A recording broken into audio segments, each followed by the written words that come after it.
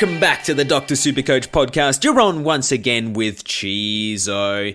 We're into the 20s, round 20 coming up, ladies and gentlemen. I've got JB on with me tonight to talk all things Supercoach, mate. How are you, champion? I'm honoured to be in your presence, Chizo. Yes, we do record this together, mate. How's your week been? How'd you score in the last couple? You've been absolutely flying lately. Have you made it into the top 100 yet? I tell you what, ever since I've been flying, I feel like I've been shoved off the podcast because I don't know what it is, maybe jealousy, but you guys just try to put me down, Chizo. I'm sick of it. It's because all you do is brag about your bloody rank. All right, well, now that you've asked,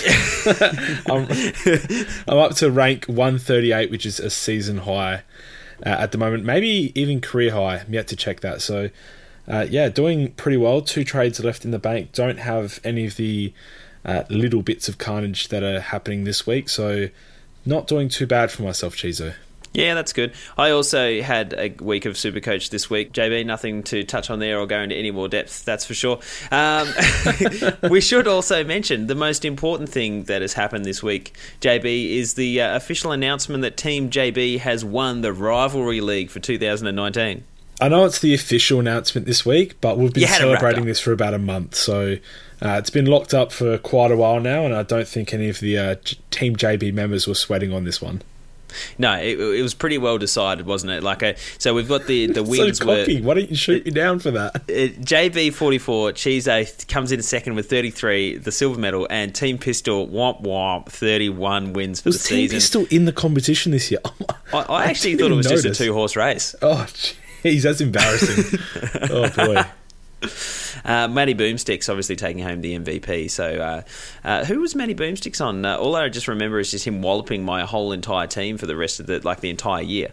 He was Team JB, Chizo, and I think second up in the MVP voting was myself. So also Team JB, and I think third up in the MVP voting was Meso, also Team JB. Drawn with Blackie. Blackie actually came with the bronze medal. Oh, the points for and against. The way that Pistol decided who was in watch position seemed to change every week, and so he settled on rather than percentage, a numerical value of how many points scored above points against. I don't know. He went from average and then total points and then points above that. So he very, very interesting, and it didn't seem to help him at all because he's just languishing down the bottom. I don't know if we relegate him next year or what. Do we get in a new podcaster? Yeah, we might have to. Might have to bring back one of the failed experiment podcasters to get hopefully a better Supercoach rank and rep the team better. Yeah, Pistol goes back to the 2s where he just plays with those that have paid their subs. I mean, look, here's the human calculator. I don't think we can replace him fully, so maybe we just hold on to him for one more season. Look, that's fair enough. So it would be really good to send out some prizes for everyone that in the Rivalry League do win something. So we'll announce that in the coming weeks. JB, that's going to be pretty exciting. We should also go through some housekeeping, mate. We've got the monthly... actually, before we do that, we've got someone we do need to shout out. Daniel Kuvardis, thank you for signing up to the Patreon. You get this whole little shout-out period to yourself because you're the kind of the lone wolf coming into our Slack channel this week. It's great to have you on board. So what was the pronunciation of that surname again? Daniel Kuvardis. Kuvardis, okay, all right. I'm going to go with that. Look, it's all about confidence, JB. You know that by now. I don't mind it. And for the prize league, we have 2 prizes that we give out every month. We've got the highest accumulative score for July, which is Eccles. Again, congratulations to Eccles. He's gone back-to-back, JB. He won in June and now July. It's no surprise that he's so high up in the rankings. But Chizo, did he really win in June? He did, because there was no one else eligible that was above him. But was someone else above him? Maybe. Who was that person? I want you to say it, Chizo. It was JB. Yes, there it is. By a large margin, actually, but you were null and void because you got insider trader information from the data centers at Supercoach, so we can't let you have that, mate. You can't have insider trader information and then still win prizes. So Eccles wins that, and just to clarify, in June, 6 points separated Eccles, Tony, DVDA, Cats, and Liam G. And they are the top three scorers this month as well. We've got Eccles scored 10,075, Tony 10,019, and Liam G 9,969. So just 106 points separating them again this month, just showing that they're having fantastic years, all in the around about the top 100, maybe all top 50. Maybe we have to give some priority picks to the lower That's players, right. because it's the top three just dominating every month, isn't it? do we introduce concerning. like a negative 100 point system? So every month you win, you get another 100 start taken off your starting value to bring you down. We might have to, but Eccles might still win. He's been so dominant that's this true. year. Oh, jeez. That's true. And we've also got the random prize winner, JB, that we do for everyone in the prize group and above. And this week, or this month, is Levesque. So Levesque. congratulations, Very Vivek. A little prize coming your way as well. Make sure you contact us on Slack and send us a DM so we can get some details. We'll send that out to you as soon as you can. Congratulations. Awesome, and very active in the community, Levesque, so a very deserved winner. He's panicking about Isaac Quaynor at the moment. Oh, he's got... Oh, okay. Well, that's not one that I thought many people would be panicking about, but I would jump into the Cancer Council donations now. We've had 2 since the last podcast. Obviously, we missed the earlier week podcast because there was just absolutely nothing to talk about. Firstly, from the Woodsman, he's just got Bloody Birchall written in there, so... that kind of speaks for itself. So obviously copped the donut, I guess, for the Birchall resting, but that would have been a couple of weeks ago. So yeah, maybe a bit slow on the donation there, Woodsman. But next we've got Paul Jones. Forgot to take the captaincy off of Grundy before the round started. Also had McRae vice captain, so missed out on a good 35 points there in the difference. So not ideal for Paul. That's obviously a donate for dumb things. And look, at least Grundy didn't get injured or score really poorly. Otherwise, it would have been much more painful, I think. You know what it was? It is Clayton putting the VC on Grundy. That's what it was. Oh, He's the Supercoach player killer. That's what he is. His Slack symbol is a Grim Reaper, because every person he trades in, he kills. Every captaincy choice he makes, he kills. Can't he just trade in and captain like... I don't even know who I don't have at this point, but just someone that's not in my team. I think if they made a Marvel comic about him, it would be Clayton Carnage. That would be his name, I think. I like that. You're lucky Stan Lee's not around to hear that. He would have poached that right off you, mate. And we're down to the final 8 in the Dr. Supercoach Cup. JB's things are starting to heat up. How about Butler? He won by default last week because the person he played against cancelled their membership. Sneaks through, comes up against the 8th ranked team in Supercoach and pulls off a 20-point win. He's into the quarterfinals. It's just incredible. If this isn't a Stephen Bradbury moment, then I don't know what is, because he's seemingly crawling through all the mayhem and not getting scathed by anything. So now he's got a very tough opposition this week. In Luke, who's just dominating the season. If he can get past him as well, then I'm convinced that Butler is what's the opposite to cursed, because he's that. I don't even know what it is. No, not that one. So that's getting very, very exciting in the next couple of weeks. JB, that pretty much wraps up all the housekeeping. We'll get straight into the Supercoach content now, because that's what everyone's waiting for. The first person that we need to touch on in terms of Supercoach is an omission in Scott Lycett from Port, mate. Do we expect this to be a 1 weeker or more? Honestly, I'd expect it to be a 0 weeker if I was asked during the week. So I don't know. I don't know what's happening with the club. I don't know why we're dropping players that are 7th ranked in the competition in the last couple of months, and obviously top ranked in our whole team. I mean, I know that's a little bit padded by the fact that he's come up against some poor ruck opposition, but I mean, it's just not... I don't understand. We're not in a position to drop people for having 20 touches and 40 bloody hit-outs the week before, so I'm not happy about it. I don't know if it'll be a 1 weeker, because there must be something happening behind the scenes that the fans and the spectators aren't privy to, because it's not his form. It can't be his form. So yeah, I couldn't tell you, Cheezo, unfortunately. Look, the word out there at the moment is you were flicking through Twitter and it popped up that Scott Lycett was out, and you threw your phone away like you saw a huntsman on your hand. You were just, get it away. Honestly, it was probably quicker. And if I didn't throw it because of that, it was maybe because of the fact that Sutcliffe is continuously getting games, and I don't even know what his purpose is on the footy field, so I couldn't even tell you. Mate, imagine if he listens to this. He's just hurting his feelings. I hope he does. Obviously, Motlop was the person at the start of the season that this was happening to. Somehow the blackmail that Motlop had on Ken Hinkley, he's lost it. So Ken Hinkley drops him from the side. He's like, yep, finally, no one's got anything on me. Sutcliffe has found it. He's found the blackmail.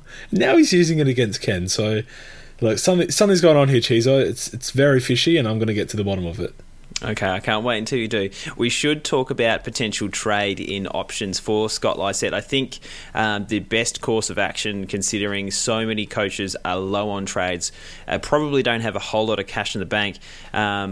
Why don't we, suspect that there's not a lot of money to work with? Because obviously, if you've got some cash in the bank, you get the big guys, you get the Dunkleys, you get the Dangerfields. Let's talk about someone around Scott Lycett's price range, which is about $550K, and we'll work under that ceiling and see what we can come up with. Well, luckily enough for Scott Lycett owners, if you're missing either Tim Kelly or Isaac Heaney, although they're not in great form compared to the forwards that we're about to go through, I think they're pretty obvious options as players who can go 130 plus and sort of sustain a 100 plus average between now and the end of the season, although they haven't shown exceptional signs of doing so, but they're obviously, from the money that you've got available, they're the best that we're about to offer. Besides that, I'll start off here, Chizo. I'll talk about I will leave my favourite option until the end. I'll start off with Tom Hawkins. He plays up against Fremantle, North Melbourne, Brisbane and Carlton for his final month of football. Now, the important thing here, Chizo, is when Geelong went on that poor patch in the last month and a half, he was scoring poorly. He doesn't do well in losses, and he especially doesn't do well when he doesn't kick multiples of goals. So think back to the Port game. They lost. He didn't kick any goals. Tom Cleary obviously shut him down in that one. And he had a really, really poor score. It could be worse of the season. I'm not going to look it up right now, but let's just say it is. In his next four, Fremantle, North, Brisbane, Carlton, you give him at least 3 ticks out of that lot. He averages 96 in wins. So that's a pretty big average for someone who's obviously not priced accordingly due to his last month and a half. Even better than that, Chizo, he comes up against a few defences that aren't exactly exceptional or highly ranked in the competition, and he averages 98 points when he kicks 2 or more goals, and add another goal to that, 3+, and he averages 110. So if you like him to do that a few more times before the end of the season, then I think he's a very underrated and good option. Yeah, and shouts to John Ambo on Twitter for putting that together. It's not like us this late in the season to actually do some research, JB. So I'm glad someone did. For us. I suppose with Hawkins, it's his first ton since round 10. So in the last 9 games, he's hit the 90s 3 times. So it's not like he's been going terrible. He just had that really down patch along with Geelong. And as you say, when they're winning, when they're up and about, he's going to be scoring. 2 games down at Cardinia Park against North, and Carlton can only work in his favour. Freo this week at Optus Stadium, we'll see. I'm not expecting 120 plus, another huge score like he had Sydney last week. But Brisbane's probably the big tough one that I'm looking at. Harris Andrews at the Gabba, probably going to lock down on him. But the other 3 do look like potentially good scoring opportunities.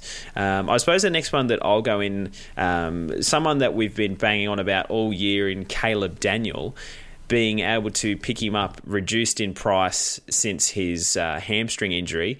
Came back with 107 on the weekend after a slowish return in the 60s. I only see good things from having Caleb Daniel in your team, and picking him up for 491 is a steal based on how he's been playing this year. Yeah, and obviously minus the... he still scored well when he got injured because it was very late in the game. It was against Port. He hasn't really had a huge injury affect the score. I think he just started slowly when he returned, hence the lowish price. He doesn't really score huge scores to blow the price out of the water anyway, but he's very consistent. And for this time of the season, I was just about to mention he's got good injury history. Obviously, just coming off of an injury, it is unexpected for him. He generally does have good injury history. So I think he's fairly trustworthy in that he won't lose you games in your league finals, and he won't tank your rank with a score of 60. He's probably just going to tick along around that 80 to 95 or 100 range for the rest of the season. So he's a fairly safe option, I think. And in terms of his games to ton ratio, he's actually tonned up 8 times this year, and he's been in the 90s 2 further times from that point. So 10 of the 19... so he hasn't played 19 games. That's a complete right. 16 rounds he's played. 10 out of 16 rounds he's either gone in 93 or above. That Port Adelaide game, as you say, in round 15 when he did the hammy, he was on 88, missed the entire final quarter, so you'd expect a win from them. First game back, only the 68, but either side of that, he had 4 tons leading up to it, and then 1 after it as well. So he went 106, 124, 114, 114, and injured 88, a slow 68 when he came back, and then 107 back again this week. Who was the 68 against as well? It was against St Kilda. That was the game where St Kilda had the new coach and they smashed him early in that game, and it was hard for any Doggies player to get back into that one. So I'll even give him a bit of a pass on that one as a return game. Yeah, and coming up, we've got Brisbane, Essendon, GWS, and Adelaide. So you'd expect he'd be taking a large number of kickouts, with a lot of those teams being high scoring and highly offensive teams. So at least the ball's going to be down in his defensive area quite a lot. So that only bodes well for him as well. And the Doggies have been going well. So chances are that the structures are going to help his kickouts turning into attacking chains as well, which also accumulates points. So I only see good things from Caleb Daniel as well. So that's my 2 cents. If I had the cash, I'd almost overlook Heaney and TK and grab Daniel on that bullish on him. That's fair enough. I'll give you an alternate option to even Daniel. So maybe you want to pass up on TK, Heaney, and Daniel, and that is Michael Walters. So obviously he's having one of the seasons of his career, kicking a bunch of game-winning points or goals or whatever they may be. So he had a bit of a down patch a couple of games ago, but the down patch was 81, 95 and 83 in consecutive weeks. Since then, he's had 2 tons of 104 and 113. Prior to that, he had 4 tons in a row, being 110, 127, 158, which shows his true scoring potential, and 100 against Melbourne. So he has essentially either side of this, in quotation marks, poor run of 3 weeks where he averaged 90, he's pretty much just tonned up from round 10 onwards. So if you're looking at anyone, he's at a reasonable price as well, obviously cheaper than Scott Lysette by about 50k. He comes up against Geelong, which is a bit of a tough one, but then plays against St Kilda, Essendon and Port. And Port's the one that he had 158 against. They had absolutely no answers for him all game. So and even having a look here, St Kilda he put up 120 against as well. So I expect him to not storm home, but I expect him to have a good collection of scores to finish off what's been a really good season for Michael Walters. Yeah, the thing with Walters is he does have quite a lot of variance in his score. It's not like a Caleb Daniel where you can bank a 95 to 105 on any given week. He's scored 3 80s since round 8, and 81 is his lowest score. Yeah, but he's just that kind of player that I get that feeling in my solar plexus that if I brought him in, he'd put out a 40. I just get that feeling with Michael Walters because I've got history with him. Well, he's had 2 poor scores of sub 80 this season. One was in round 2 against Gold Coast, funnily enough, where he scored 50. Maybe that one was a bit too easy for him. The other one was against Adelaide in round 7 where he scored 71. Everything else has been 80 plus, and most of them have been tons. You're building a very, very good case. Hey, mate, well, if the order of the day is something a little bit left field, let me throw one straight back at you, mate. I've got let's go. Jack Darling on a bit of a tear at the moment. Bit of a tear. His last 5 has gone 123, 100, 75, 123, 125. Jeez. For a 5-round average of 109.2 and a 3-round average of 107.7. Now, past history is not a good, reliable indicator of future performance. However, he does have Carlton, Adelaide, Richmond and Hawthorn, which do tend to give up a few points to the big forwards in terms of Supercoach. He's hitting the ground running. He's playing Adelaide and Hawthorn at home, Richmond at the MCG because that's the only place they play these days, and Carlton this week against Marvel is the only one that kind of stands out. Yes, Carlton generally do give up big scores, but the last time he played at Marvel, he played St Kilda and only put up 69. So maybe this week he's not going to put up anything substantial. but he does have the history at Optus and against the three following teams that he can score quite well. So maybe a bit of a left field option there if you're feeling a little bit ambitious. I like it. And I think it's also interesting to mention a lot of people have thrown around Billings as an option as well.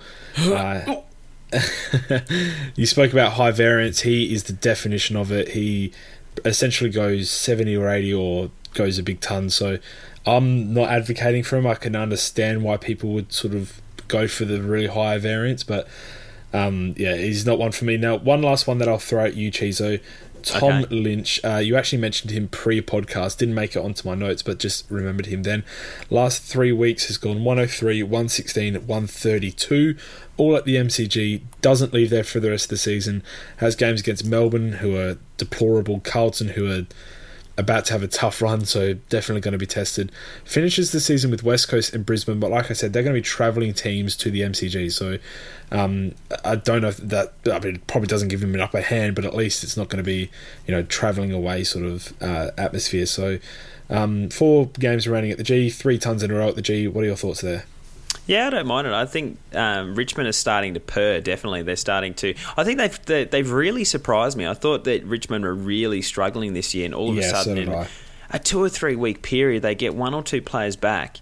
And, they lose Cochin and they lose Stack this week, and they just plug Caddy and the likes back in. How crazy is it that Caddy was just sitting in their twos this whole time, and we thought they had injuries. They've got depth. And Caddy's been cutting it up too. I think he had 38 touches and 3 goals one week just going past. So I don't know what the story was there, but in terms of Richmond, I really think they're just starting to pick up their game, and they obviously had to change their game plan from last year because of the 666 rule. They were the most affected by the rule change by their gameplay, and so I think they're Lynch is starting to gel better with their mids and their forward line. So I really like that. The only thing that kind of stands out to me is the fact he's playing against West Coast and Brisbane. Both have really strong first defenders in McGovern if he's going to play lockdown. Well, they've got a multitude of options, really. And then Brisbane have Harris Andrews, which is one of the best young defenders we've had in a long time. So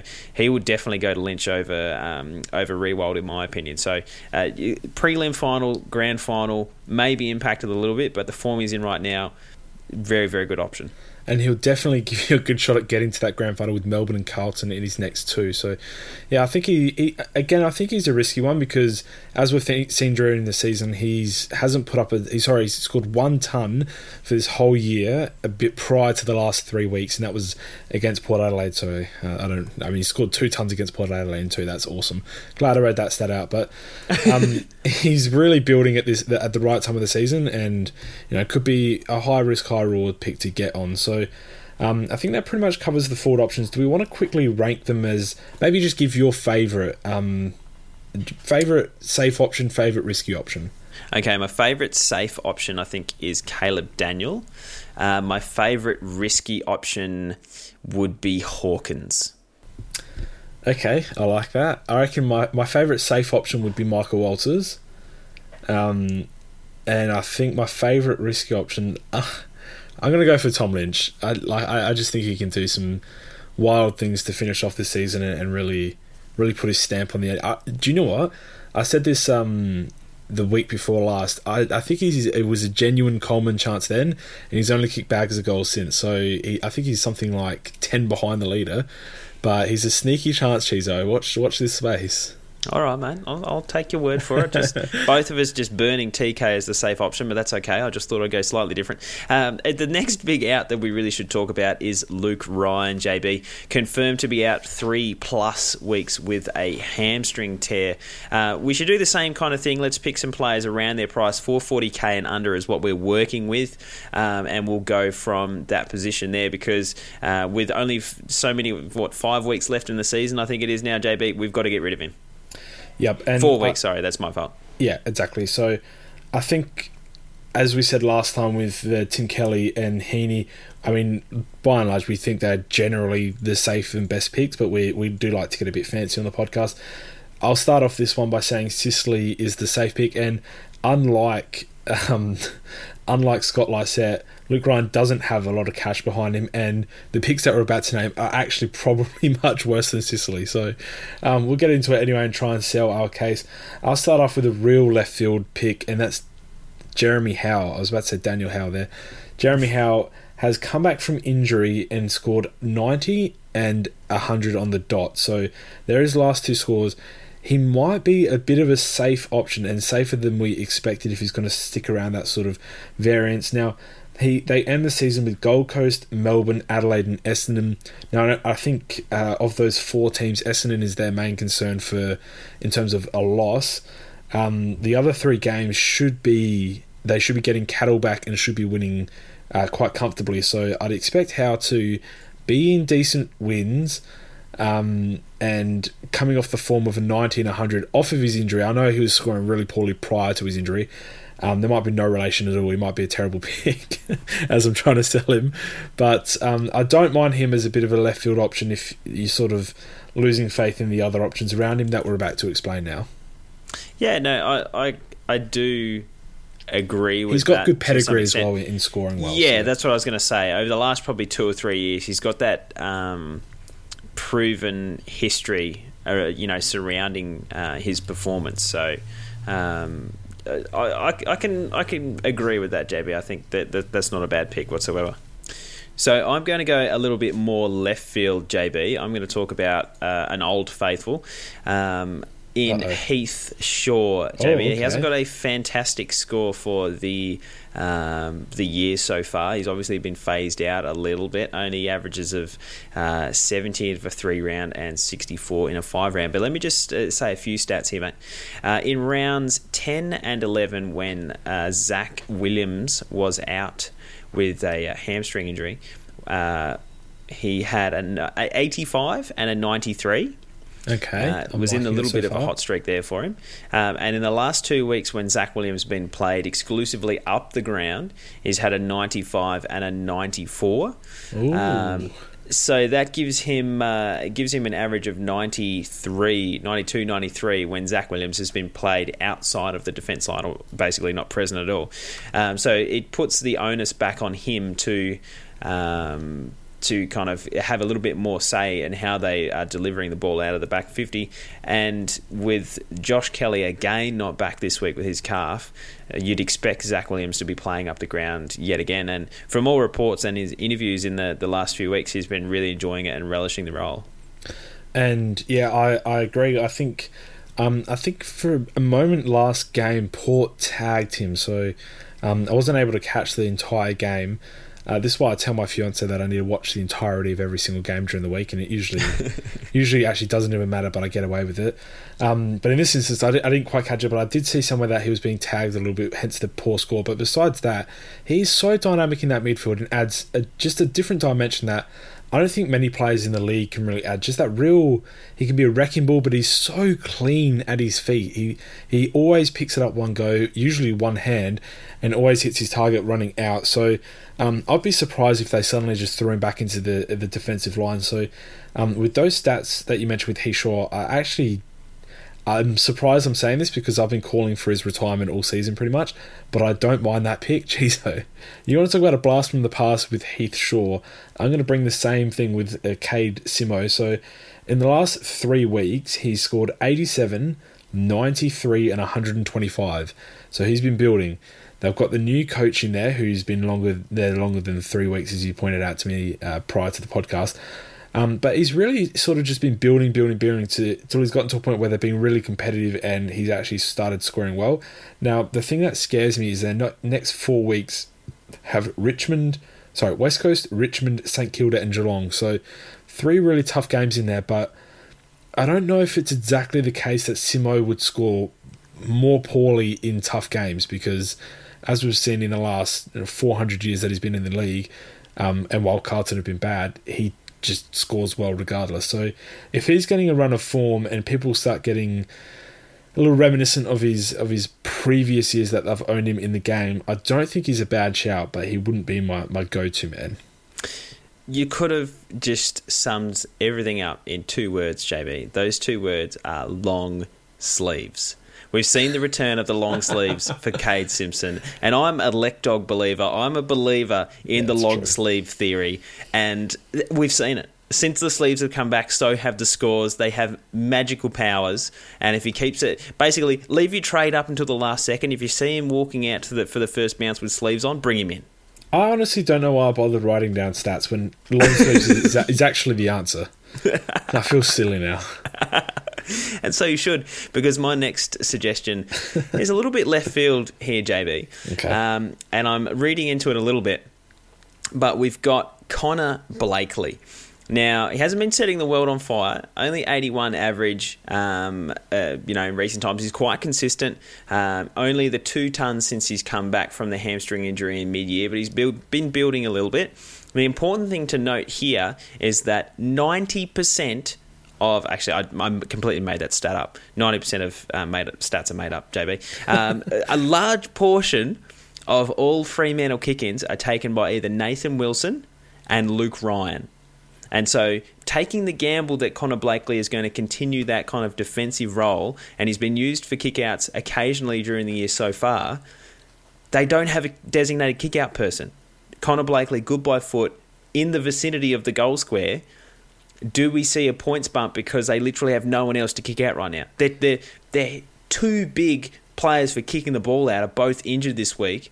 I forget what Nathan Wilson's done. He's hurt his kicking toe, JB. He's actually hurt his toe. I'm trying to remember. Too many kick-ins, I think, was the Nathan diagnosis. Wilson's kicking ability isn't even that strong. He turns it over a lot out of kick-ins, and I don't know if there's an actual stat for this. But they use him to go long. They get it and just get him to bomb it. Exactly. That's the thing. They use him to go long, not clinical. Maybe Blakely can become that clinical kick-out taker. The Luke Ryan. Exactly, because I think he does have that accuracy that Wilson lacks heavily, I will say. But he's also got the ability to go long as well. So hopefully, this week I'd expect that would see Blakely taking quite a few kickouts.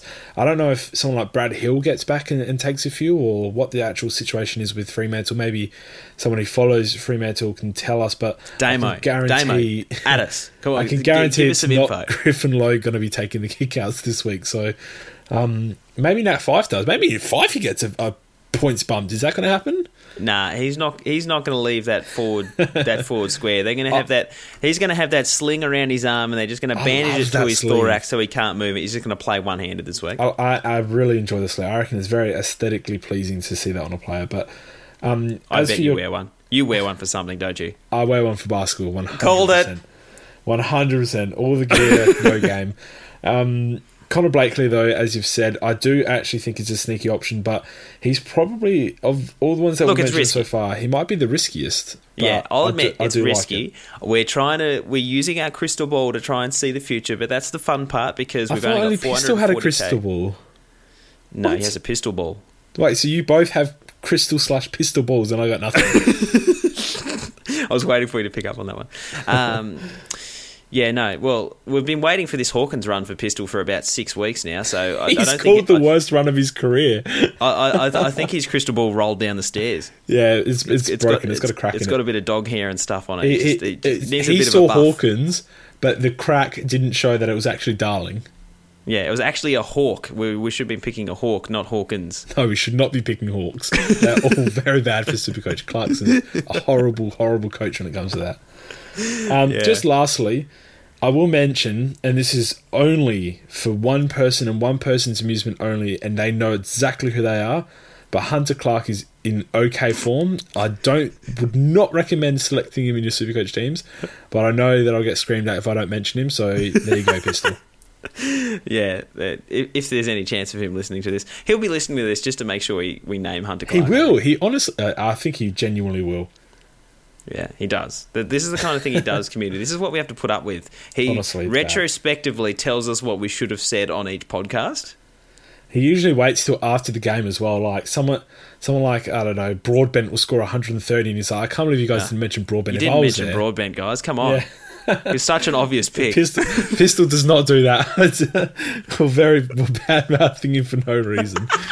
This will show us if he does tune in though. So I'll be offended. Yeah, that's right. It's all a test. Offended. It's all a test, mate. Hey, that pretty much wraps up the trade in and trade out options. Oh, thank gosh. That we need to touch on this week. Let's go straight into La Hug's captains for round 20, mate. We've got a few good VC and C options. The early games, our usual captaincy choices are late games. Sorry, we've got Grundy and good picks in the likes of McRae playing late. Do you have a sneaky VC that we could be looking at this week? Well, Chizo, I've had a read of La Hug's captain's picks. For you're definitely aware of how he sets it out. He's got top 3 VCs, top 3 captains, right? Mm-hmm. This week, this man's OCD. Like he sticks to what he does and he doesn't change it. This week, La Hug has changed his system and made it just one top 3 VC. He's even still wrote it as top 3 VCs, as Max Gawn. He's saying that you shouldn't consider anyone else besides Max Gawn. Are we concerned that he had his leg cut off during the week due to all reports on Facebook? Oh, yeah. I mean, if I read Facebook reports, I'm definitely concerned. But if I listen to the club or maybe the team selection, then maybe I don't have any concern whatsoever. No, I agree. Coming up against Richmond, Gawn should be absolutely bossing it. And he's just been in incredible form the last few weeks. I'm not displeased that when he had that week off, I jumped on the Goldie train just to kind of keep my scoring power up and to save myself from that donut. But at the same time, I'm still really wishing I had Gawn in that back pocket because he's just such a reliable captaincy option. Yeah, and last week he was really threatening. He had 117 at three-quarter time. Didn't go through with it in the end, only scored the 16 in the last quarter. This week I think he'll bounce back from that. He'll bounce back from a 133, if you will. But I think he'll put Richmond away more so than what he did last week, and it might pump out that score a bit larger. So if you're not a Gawn owner, La Hug does recommend using a sneaky point of difference option. And then you've got the fantastic Sunday that we've got with McRae, Grundy, and those players that you mentioned earlier all playing. So I think that we've pretty much got a large selection of picks this week that are pretty good. Yeah, I think maybe Fife or Dangerfield on the Saturday afternoon would be the other... Yeah, I like both of those. Pod that you could try.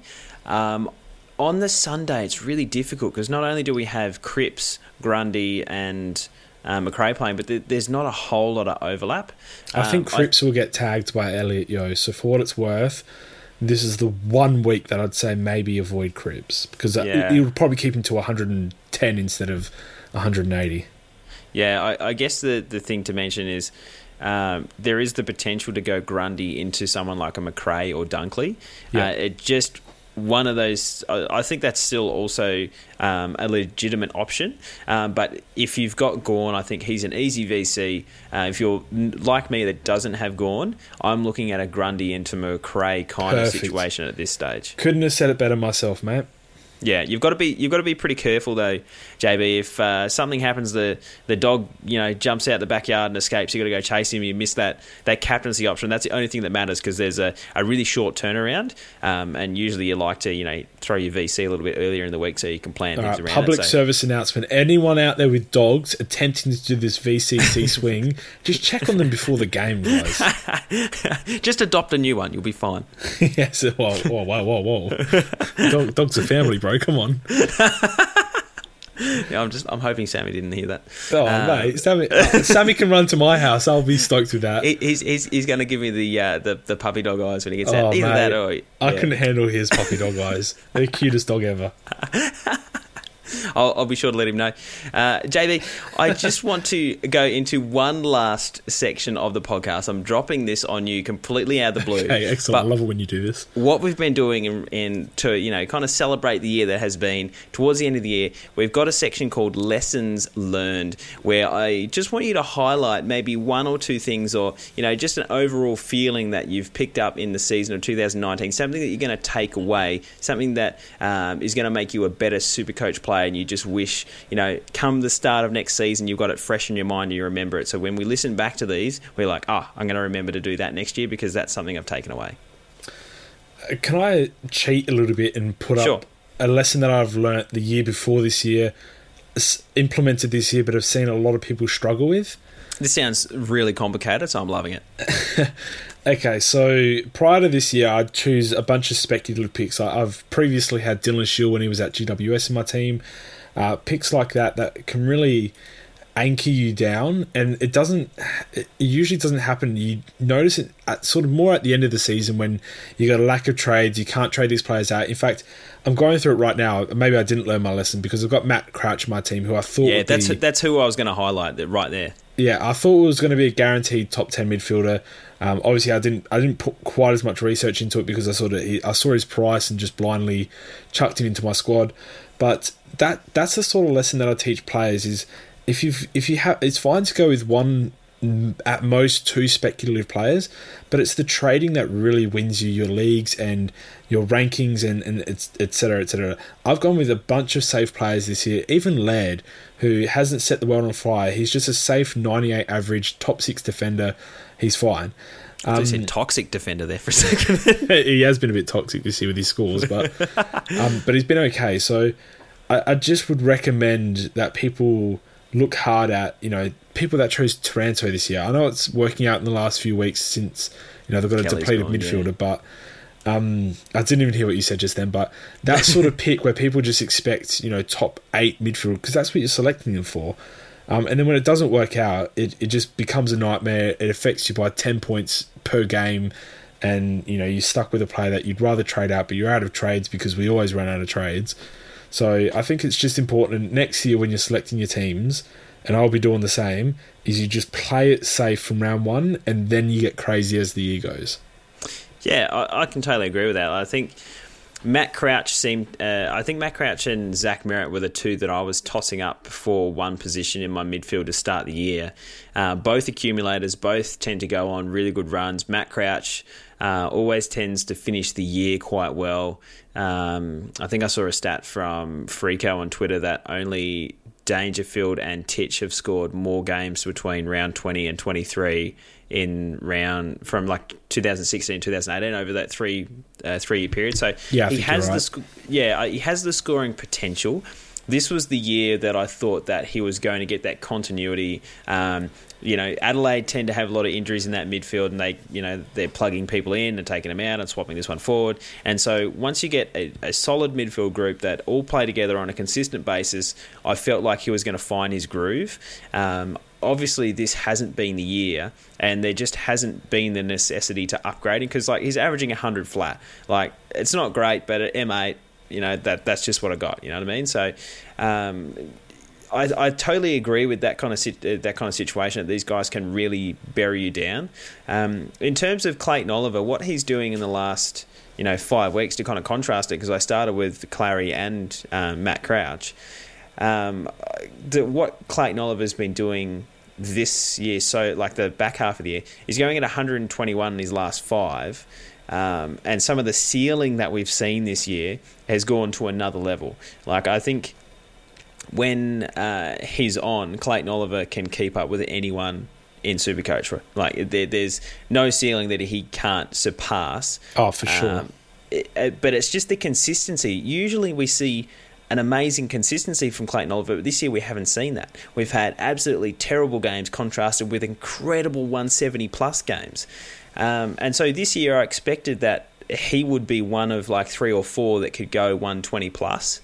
And yes, we're seeing it at the back half of the year, but that first 11 weeks waiting for it to happen just killed me, JB. So I totally agree with what you're putting down on the table in terms of expecting these people to go to the next level. They're definitely a risky pick, and if you pick a couple like I do, they can really tie you down for the entire part of the season when you're trying to upgrade. Yeah, and that's the thing. And then you get to this point of the season, I'd love to get rid of Matt Crouch, and I see a lot of people talking about doing it. But these people are like me, and they've got less than 5 trades, and injuries are hitting us left, right, and centre. We just had a random Ryan injury. We've got obviously Lysette being dropped. That's just this week.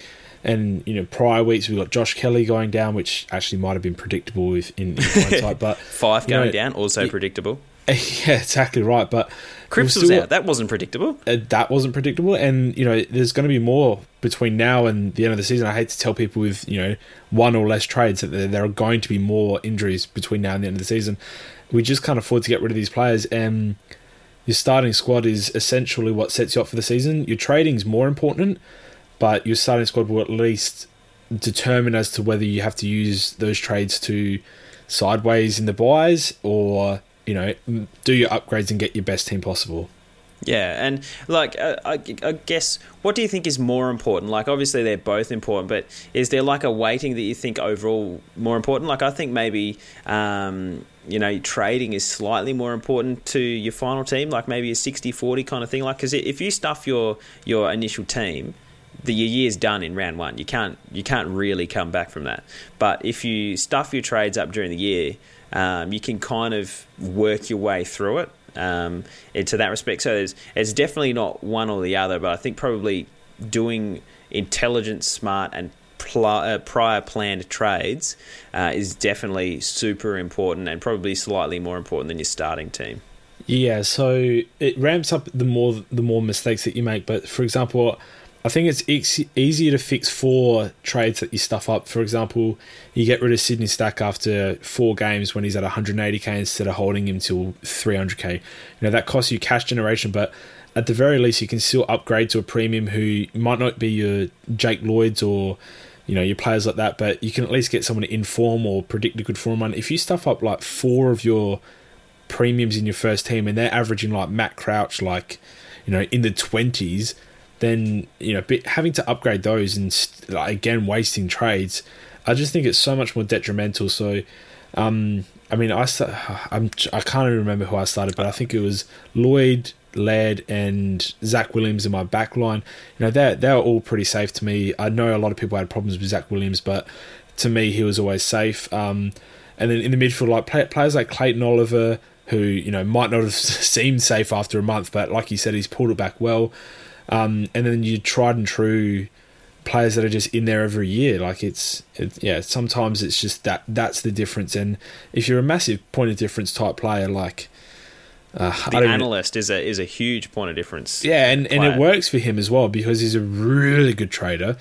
But like if you're just a casual and you're going through with your point of difference players and you want 4, 5, 6 of them, if they all stuff up and you know they're stuffed up from, you know, the first couple of rounds, like Toby Green, then, you know, that's when people quit in the early parts of the season because they know that there's no coming back from that. Yeah. No, I agree. I like the contrasting opinions in terms of that. If there's anything I took away from this year, it's also something I took away from the year before and the year before that. It's just don't get Toby Green. Just don't get him. That's the biggest lesson of everything, isn't it? So except for in the last 2 weeks and the next 4, no Toby Green though.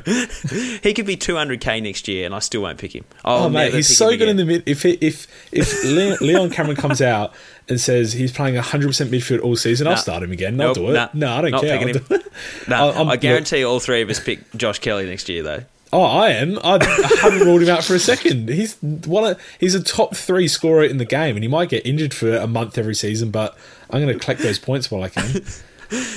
Dear. All I know is Rockcliffe and Matt Crouch aren't going near my team ever again. Those 2, they're banished. That's one thing I learnt from last year. I begged everyone not to get on Rockcliffe, and they still did. So hopefully that's the only thing I've been 12 months ahead on. That's the only thing I've been 12 months behind everyone else. Shannon Hurn gets stuffed as well. He's too old and he's doing cast already. He's gone as well. He's banished. All right, mate. We're getting out of control. JB, where can they find us during the week? Let's wrap things up. All right. You can get Laughter Man right. Oh my gosh. I went to go with a gag, but it didn't even work. Laughter Man. Chizo at Chizo with a Z _DRSC. Myself at JB _DRSC. And then Pistol at Pistol _DRSC. I think we occasionally retweet stuff from at Dr. _SC, but that's I still can't figure out how to fix that. We're going to revive that for next season. I promise everyone that it'll be revived. Please don't unfollow. We will revive it, I swear. I can't tell you how many hours I've tried to figure out how to link these 2 things together. I think the only option is just to tweet everything manually, and that's just going to be... It's so much effort. Yeah, well, maybe we won't revive it. We will revive it. It'll come back. It's coming back, just like my Supercoach team next year. We're going to... Chizo Chase Down is happening, and Dr. Supercoach Twitter Chase Down is happening as well. JB, fantastic to have you on, mate. Appreciate you being on the podcast with me there. A little bit of carnage to jump through. Good to hear your voice. Yeah, cheers, mate. And until next week. Cheers, community. Good luck.